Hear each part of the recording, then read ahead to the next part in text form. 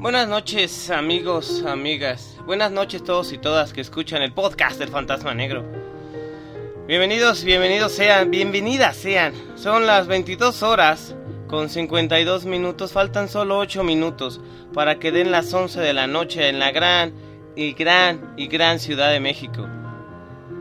Su amigo el Fantasma Negro les saluda desde el inframundo del ciberespacio, tratando de que no les sea tan difícil su día. Este es el capítulo 10. He decidido adelantarlo un poco y hacer algo especial porque es el 10º capítulo del podcast del Fantasma Negro. El capítulo se intitula y va a llevar por título El amor del Salvador.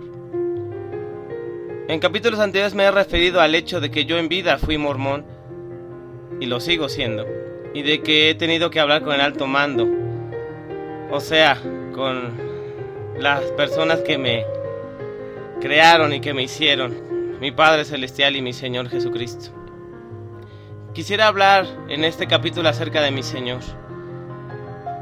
¿Por qué? Porque es algo especial, porque es una forma de celebrar los 10 capítulos, porque todo se lo debo a Él y se lo he debido siempre, porque gracias a su gran amor y su gran compasión y misericordia me permitió estar aquí y no estar en otra parte, porque ellos me han dado el permiso y la vida para hacer las cosas. Quisiera empezar esta primera parte del capítulo 10 del podcast con algo que es muy importante y muy especial para mí. Durante muchas semanas y muchos meses me he dedicado a repasar sus enseñanzas, a escuchar su voz desde donde Él está, a compartir con la mayor cantidad de personas posible lo que yo sé de Él, a pesar de que no me vean y de que prácticamente no exista. Mi fe y mi testimonio siempre han sido los mismos. Yo y mi familia conocimos la Iglesia de Jesucristo de los Santos de los Últimos Días allá por el año de 1983, y desde 1984, en enero para ser más exacto, nos bautizamos y somos miembros de esta misma iglesia. Yo fallecí el 12 de enero de este año de 2009, pero mi espíritu sigue siendo fiel a los convenios, promesas y principios que he hecho con mi santo Dios y con mi Señor. Este capítulo va a ser muy especial, muy espiritual, señoras, señores, todos, todas, así que espero que les guste y espero que crean como yo y sepan como yo que Jesucristo es el Salvador. Voy a compartir con ustedes testimonios míos, testimonios de otras personas acerca del poder, del divino poder de nuestro Señor y de mi Padre Celestial.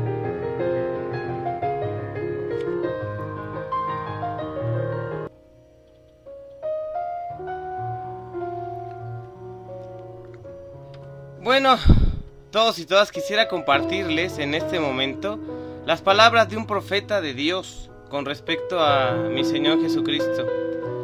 Antes quisiera darles como un breve resumen de lo que ya sabemos y conocemos acerca de Él. Antes de que este mundo y todos los mundos fuesen creados, nuestro Señor Jesucristo y nuestro Padre Celestial, ambos conocidos por todos nosotros como Dios el Padre y Dios el Hijo, planearon este mundo a fin de que sus hijos, o sea todos nosotros, pudiéramos venir aquí a ser probados, para saber si lejos de ellos podíamos elegir entre el bien y el mal, y al elegir el bien regresar con ellos, y al elegir el mal pues, alejarnos de su presencia. Todas las personas que nacen en este mundo nacen con la luz de Cristo. ¿Qué quiere decir esto? Que cada uno de nosotros tiene la oportunidad de saber por sí mismo y conocer por sí mismo acerca de la verdad de Dios, las cosas buenas que nos van a acercar a ellos, y conocerlas por nosotros mismos sin que nadie nos obligue a nada, y elegir entre hacer esas cosas o no hacerlas. Todas las personas en el mundo, no importa la religión que tengan ni la creencia que tengan, nacen con ese conocimiento y con esa verdad, porque somos hijos de Dios y hermanos de nuestro Señor Jesucristo. El profeta a quien me refiero falleció hace más de año y medio. Era el presidente Gordon B. Hinckley, profeta vidente y revelador de la Iglesia de Jesucristo de los Santos de los Últimos Días, y en 2004 escribió algo como esto, y me gustaría leerlo para ustedes. No sabemos todo lo que sigue por delante. Vivimos en un mundo de incertidumbre. Para algunos habrá grandes logros y para otros desilusiones y fracasos. Para algunos mucho gozo y alegría, buena salud y una vida feliz. Para otros quizás enfermedad y un grado alto de pesar. No lo sabemos, pero de una cosa estamos seguros. Al igual que la estrella polar de los cielos, pese a lo que nos depara el futuro, allí se encuentra el Redentor del mundo, el Hijo de Dios, Jesucristo, seguro y firme, como el ancla de nuestra vida inmortal. Él es la roca de nuestra salvación, nuestra fortaleza, nuestro consuelo y el mismo punto central de nuestra fe. Acudimos a Él en tiempos buenos o malos, y Él está allí, para darnos seguridad y aprobación. Nadie tan grandioso ha caminado sobre la tierra, ningún otro ha hecho un sacrificio comparable ni otorgado una bendición semejante. Él es el Salvador y Redentor del mundo. Creo en Él, afirmo su divinidad y sin dudas ni evasivas lo amo. Pronuncio el nombre del Señor Jesucristo con reverencia y maravilla. Él es nuestro Rey, nuestro Señor, nuestro Maestro, el Cristo viviente que está a la derecha de su Padre. Él vive resplandeciente y maravilloso, el Hijo viviente del Dios viviente.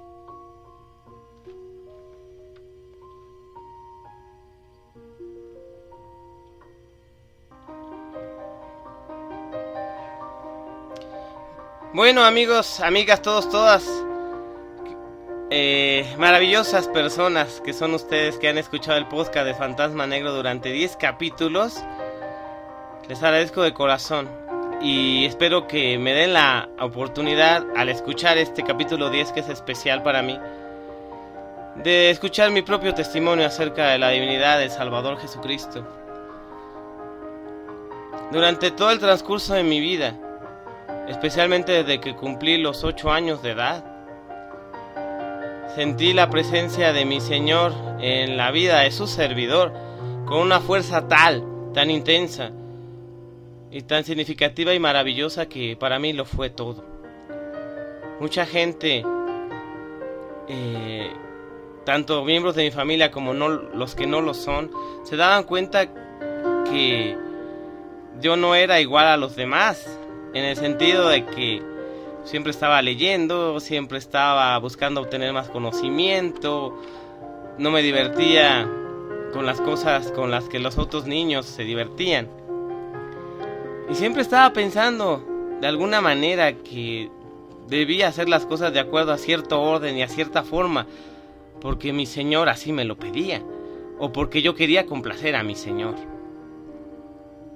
Job, en la Biblia, un gran varón justo y perfecto, como dicen las Escrituras, que tenía todo lo que un hombre podía obtener y desear.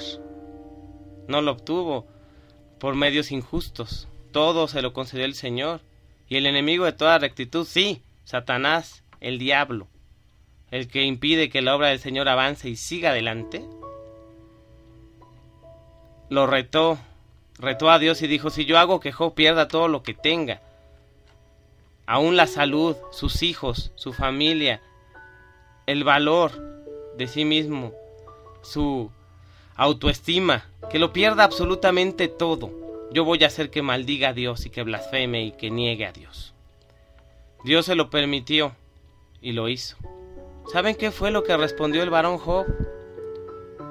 Él dijo: yo sé que mi Redentor vive y que al fin lo he de ver.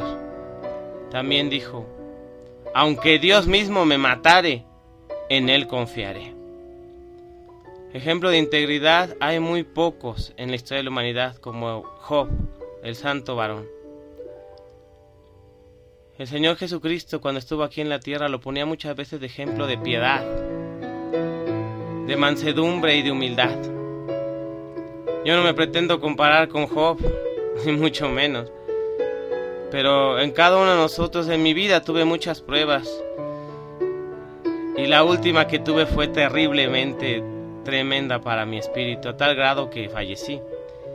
Sin embargo, sigo fiel a mi Señor desde donde estoy, hablándoles desde algún lugar del internet a todos ustedes, diciéndoles que Dios existe y que tiene un Hijo que se llama Jesucristo y que se ha apiadado de mi alma, que conoce mi corazón.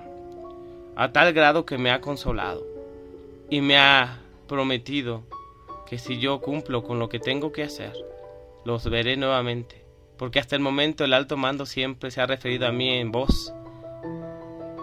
Su presencia, el verlos nuevamente, muy pocas personas la han tenido. En vida, solamente los profetas, los apóstoles o la gente muy fiel a él. En el próximo bloque les voy a leer un testimonio de uno de los apóstoles del Señor, que a principios del siglo XX y a finales del siglo XIX tuvo la oportunidad de saber para qué lo quería el Señor. Es algo muy especial, lo he pregrabado porque la verdad me conmueve tanto que hice 4 o 5 tomas porque siempre rompía a llorar. La última no me salió tan mal y espero que la puedan leer y comprender, y les quiero pedir un favor. Después de escuchar el próximo bloque, pongan pausa al podcast y pídanle a Dios, a ese Dios en el que ustedes creen, que les haga saber si es verdad que el Señor Jesucristo se preocupa por cada uno de nosotros. Háganlo. Les va a ayudar muchísimo, como me ha ayudado a mí. A mi pobre alma atormentada le ha ayudado tanto el saber que mi Señor existe.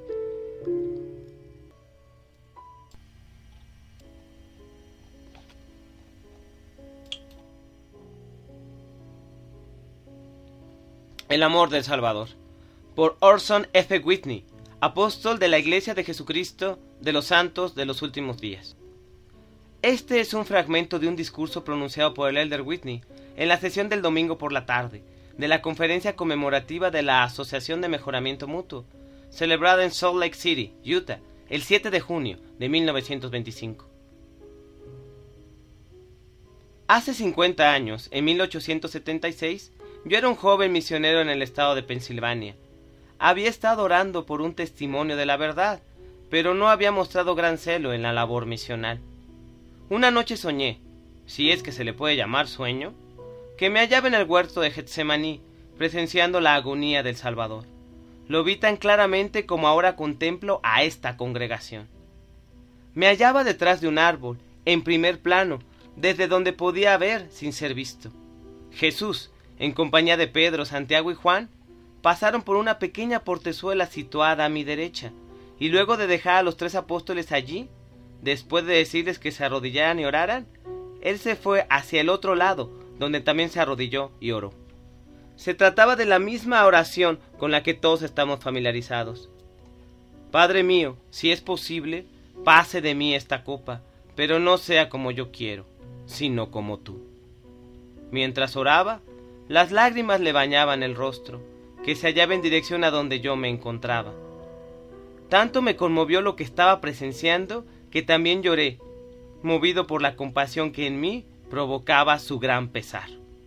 Todo mi corazón estaba con él. Lo amaba con toda mi alma y anhelaba estar con él como jamás he deseado algo en mi vida. Entonces se levantó y caminó hasta donde los apóstoles estaban arrodillados y dormidos.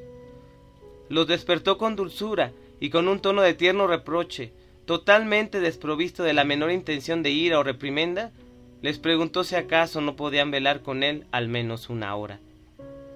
Allí estaba él, con todo el peso de los pecados del mundo sobre sus hombros, con los dolores de todo hombre, toda mujer y todo niño atravesando su delicada alma, y ellos no podían velar con él ni una mísera hora. Regresó a su sitio, oró de nuevo y volvió para encontrarlos nuevamente dormidos. Una vez más los despertó, los amonestó y volvió a orar como había hecho antes. Eso sucedió en 3 ocasiones, hasta que me familiaricé perfectamente con su apariencia, su rostro, su forma y sus movimientos. Era de estatura noble y porte majestuoso, en vez de ser débil y afeminado como lo han concebido algunos pintores. Un verdadero Dios entre los hombres, pero a la vez manso y humilde como un niño. De repente, la situación pareció cambiar. Si bien el escenario seguía siendo el mismo, pero ahora ya había tenido lugar la crucifixión, y el Salvador estaba con los 3 apóstoles a mi izquierda. Estaban a punto de partir y de ascender al cielo. Ya no pude soportarlo más. Salí corriendo detrás del árbol, caí a sus pies, me abracé a sus rodillas y le supliqué que me llevara con él. Jamás olvidaré la forma tierna y bondadosa en que se inclinó, me levantó y me abrazó. Era tan vívido, tan real, que pude sentir el calor de su pecho. Entonces me dijo: «No, hijo mío, ellos han terminado su obra y pueden acompañarme, pero tú debes quedarte y terminar la tuya». Aún me hallaba abrazado a él y con la mirada elevada hacia su rostro, pues era más alto que yo. Supliqué de todo corazón: «Al menos prométeme que al final iré contigo». Sonrió dulce y tiernamente y dijo: «Eso dependerá totalmente de ti». Desperté con un nudo en la garganta y ya había amanecido. Sé que mi Redentor vive, ni siquiera Job lo supo mejor que yo. Tengo pruebas de las que no dudo, y es por ello que esta noche me cuento entre aquellos que decimos y sostenemos poseer y proclamar un testimonio individual de la divinidad de nuestro Señor y Salvador Jesucristo.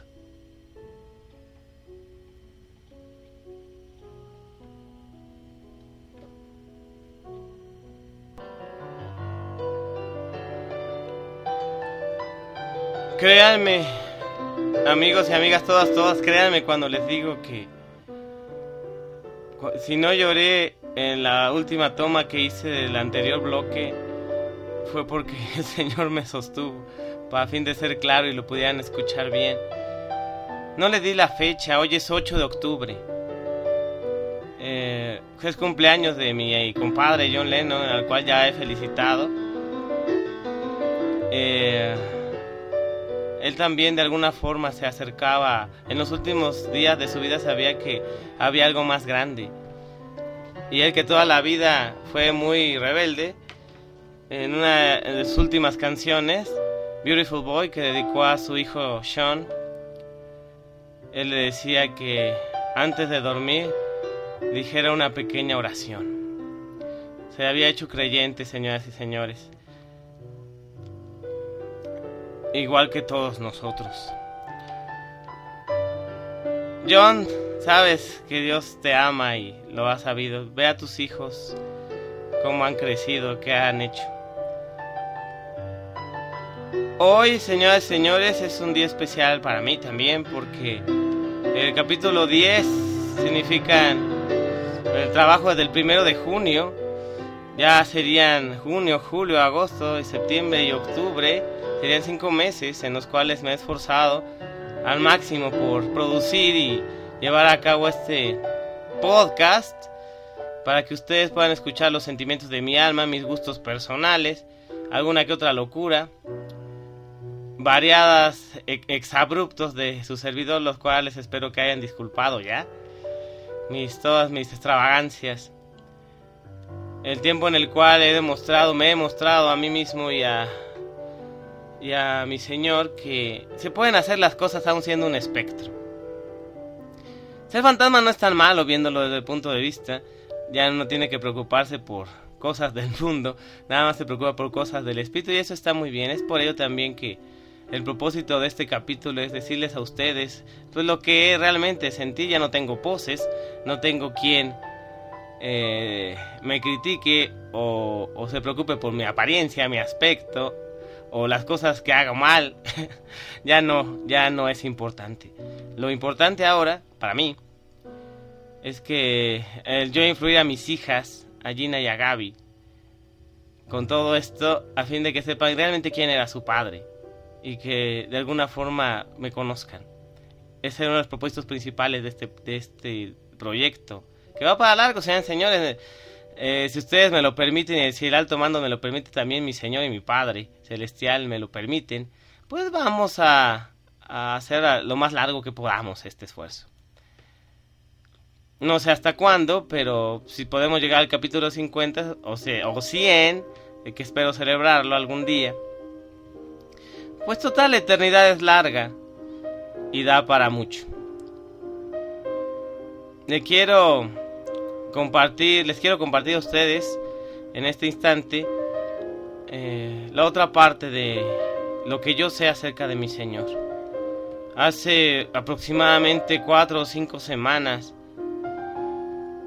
al pedirle yo a Dios, como lo hago cada noche y en cada momento, por mis hijas, para que estén bien y protegidas, que cuide a su madre y que cuide a mis pequeños ángeles con sus ángeles.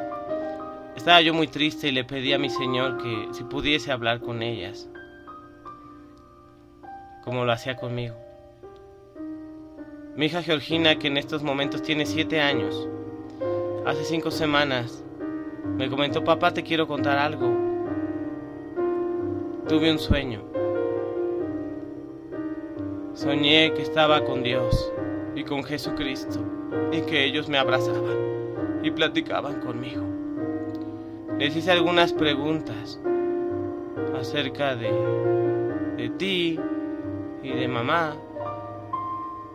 Y el Señor Jesucristo me dijo que si oraba con fe y hacía lo que tenía que hacer, era muy posible que nos bendijera. Es por ello que recordé el testimonio del elder Orson F. Whitney y se los leí. Porque no hay bendición más grande para un ser vivo o muerto sobre la superficie de este planeta que saber que el Señor Jesucristo les habla a los niños y los ama con todo su corazón.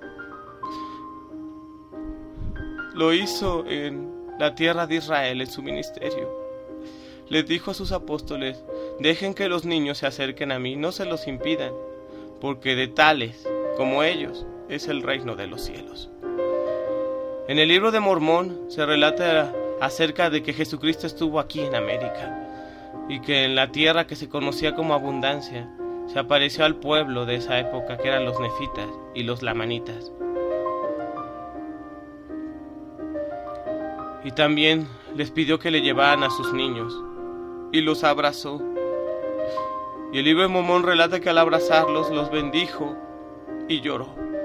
El Señor lloró, conmovido por el alma de todos esos niños. Bajaron ángeles del cielo y los rodearon. Que el Señor rodea a nuestros hijos e hijas, a nuestros niños y niñas, de esa forma, porque Él les ama. Y lo sé, porque lo he visto. En mis hijas está el milagro del Señor, de que las procura y las ve, de que las cuida, las alienta y las consuela. Lo sé, sin duda alguna.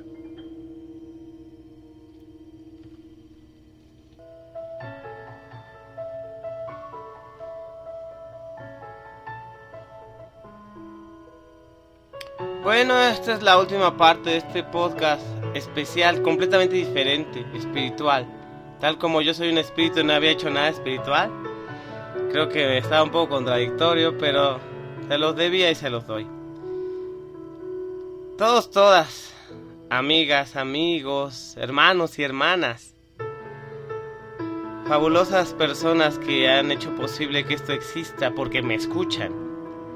Desde el inframundo del ciberespacio, la parte más baja y oscura del internet, su amigo el fantasma negro les da a todos ustedes las más rendidas y acabadas gracias.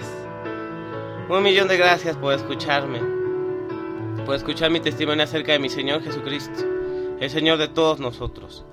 Muchas personas no entienden el propósito que tiene Jesucristo en esta vida, y en esta última parte me gustaría explicárselos brevemente. Jesucristo y nuestro Padre Celestial tienen el plan de salvación. Como les dije al principio, venimos a este mundo con el propósito de ser probados por medio de la fe, que sin estar cerca de ellos nosotros podamos elegir entre lo bueno y lo malo. Pero al equivocarnos y al hacer las cosas mal, alejándonos de sus mandamientos, de sus leyes y de sus promesas, no había nada que nos pudiese limpiar. Jesucristo se ofreció voluntariamente ante Dios para venir a este mundo y sin cometer ningún pecado, tomar sobre sí los pecados del mundo. En el testimonio del elder Orson F. Whitney se ve la parte, o se escucha la parte, cuando él se sacrificó por los pecados del mundo. Fue en el jardín de Getsemaní, cuando oraba tan intensamente que en los evangelios, principalmente en el evangelio que escribió Lucas, se nos dice que su sudor eran grandes gotas de sangre, de tanto sufrir por cada uno de los pecados de las personas que vivieron, viven y vivirán en este mundo. De ese tamaño fue el sacrificio del Señor, fue un sacrificio infinito. El dolor que tomó sobre sí no tiene fin, pero Él pudo hacerlo porque Él era puro, porque Él nunca había pecado. Y a Él le debemos el don magnífico de que si nos acercamos a Él, podemos arrepentirnos y dejar sobre Él nuestros pecados, nuestras faltas, nuestros errores, las cosas malas que hayamos hecho. Y pedirle a Él, en oración, a nuestro Padre Celestial, que en el nombre de Jesucristo podamos arrepentirnos y dejar a un lado todas esas cosas que lo único que nos traen a nuestra vida es dolor, pesar, sufrimiento, angustia, vergüenza, dolor y pesadumbre. Cuando cometemos algo malo no solamente nos dañamos a nosotros mismos, dañamos a todos los demás, nuestra familia, nuestros amigos, nuestros padres, nuestros hermanos, nuestros compañeros, nuestros hijos, nuestras hijas. El Señor ha permitido que tengamos una válvula de escape a todo eso. Y es por medio de que Él se sacrificó que podemos ser limpios de nuestros pecados. Él dijo, vengan a mí, todos aquellos que estáis trabajados y cansados, y yo los haré descansar. Si tus pecados fueran rojos como la grana, como la nieve, serán emblanquecidos. Requiere mucho trabajo y requiere mucho esfuerzo arrepentirse, pero se puede hacer. Todo empieza con una sola acción. Estar en un lugar en que nadie nos pueda interrumpir. Sea en una habitación, junto a su cama, en algún lugar donde ustedes puedan orar y pedir en secreto. Arrodíllense, humíllense ante Dios y en el nombre de Jesucristo pídanle que los ayude a salir de sus problemas, que los limpie del pecado, que les quite la angustia y las telarañas del corazón. Y si así lo hacen, será el primer paso para que ustedes puedan regresar con ellos y que lo puedan ver de frente y que puedan alzar sus ojos porque Él es más alto que cualquiera de nosotros. Podamos levantar nuestra mirada y ver a sus ojos y decir, Señor mío, estoy limpio. Gracias nuevamente por escuchar el podcast de Fantasma Negro. Quiero saludar a todas las personas a las que no he saludado desde que inició todo esto, aprovechando que me estoy acordando de todas. Me van a permitir saludar a uno de mis grandes amigos en inglés, el elder Rob Rogers, que vive en California, en Roland Heights. Bob, how are you? Thank you so much for your blessing. Thanks for your praise about the four of me. Give my regards to Vicky and your daughters, beautiful girls. And you know, I love you so much, Bob. Forever, you are one of my best friends and my beloved companion, my first companion in the mission. Thank you, Bob. I love you so much. A todos los amigos que tuve en la misión, ya famoso Luis Rubalcaba, a Benjamín Pérez Piña, el gran humilde siervo del Señor, un saludo muy especial hasta Comalcalco, Tabasco, a Alejandro Carreón Gómez, uno de los siervos del Señor más especiales que he tenido la oportunidad de conocer en mi vida. Elder Carreón, usted es lo mejor del mundo. Quiero también saludar a todas mis hijas, si es que me puedo acordar de todas, pero las que me acuerde, a Carla Citlali Ávila, a Miriam López, a Gaby Pozos, por supuesto,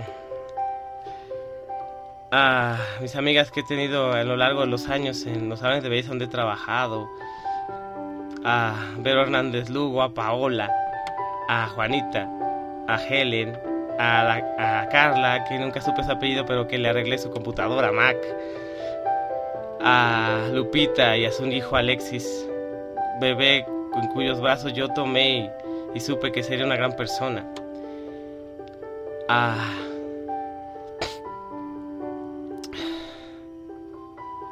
mis propias hijas, a Gina y a Gaby, pues ellas ya saben que las quiero. A cualquier cantidad de personas que se me va de momento, discúlpeme, se me va de momento, pero ustedes saben que las estimo, que las quiero, que las he tratado de ayudar lo mejor que he podido. Espero no omitir a nadie, si lo hago discúlpenme, pero ustedes saben a quién me refiero. Y quiero dar un último saludo especialmente para Al, mi esposa. Que simplemente, Al, te digo que te amo con todo el corazón y eso nunca va a cambiar. La última vez que tuve en vida de hablarte, te dije eso. Te amo para siempre y por siempre y eso nunca va a cambiar. Ahora no sé si me pueda despedir como se debe. Y ustedes saben cómo se tengo que despedir en el podcast del Fantasma Negro con un estridente grito de vámonos. Pero este es un capítulo tan especial que no podría hacerlo así. Despedimos como se debe espiritualmente este capítulo 10 del podcast del Fantasma Negro, que fue grabado unos minutos antes de que terminara el 8 de octubre de 2009. Gracias a todos y a todas por escucharme. Si quieren mandar un comentario pueden hacerlo al correo electrónico del podcast del Fantasma Negro, brisno@gmail.com, brisno@gmail.com, o visitarme en cualquiera de las 3 direcciones del podcast: brisnoblogspot.com, feeds.feedburner.com/el podcast del Fantasma Negro, mundopodcast.net /el-podcast-del-fantasma negro-. Muchas gracias nuevamente a todos por escucharme. Saludos a Misael y a Víctor Nillo, mis suscriptores, a Bob Rogers, mi amigo, a todas ustedes no sabría yo cómo. A Leslie, se me olvidó Leslie, perdóname. A mí, a Alfredo, a mi viejo amigo Freddy Velarde, a su hermano Juan Carlos que se acaba de casar. Un saludo a su esposa Rebeca. Ojalá y sean felices, tan felices como lo son ahora, todo el tiempo. A su hermano, a José Luis Superman Velarde. Ese José Luis es un caso, pero es uno de mis amigos, es hermano de ellos. Y ya no voy a decir más porque se me acaba el tiempo. Los amo a todos, créanme. El Fantasma Negro los ama, y si siente alguna vez algún escalofrío cerca de ustedes cuando está en una computadora, ya saben quién está ahí. ¡Vámonos!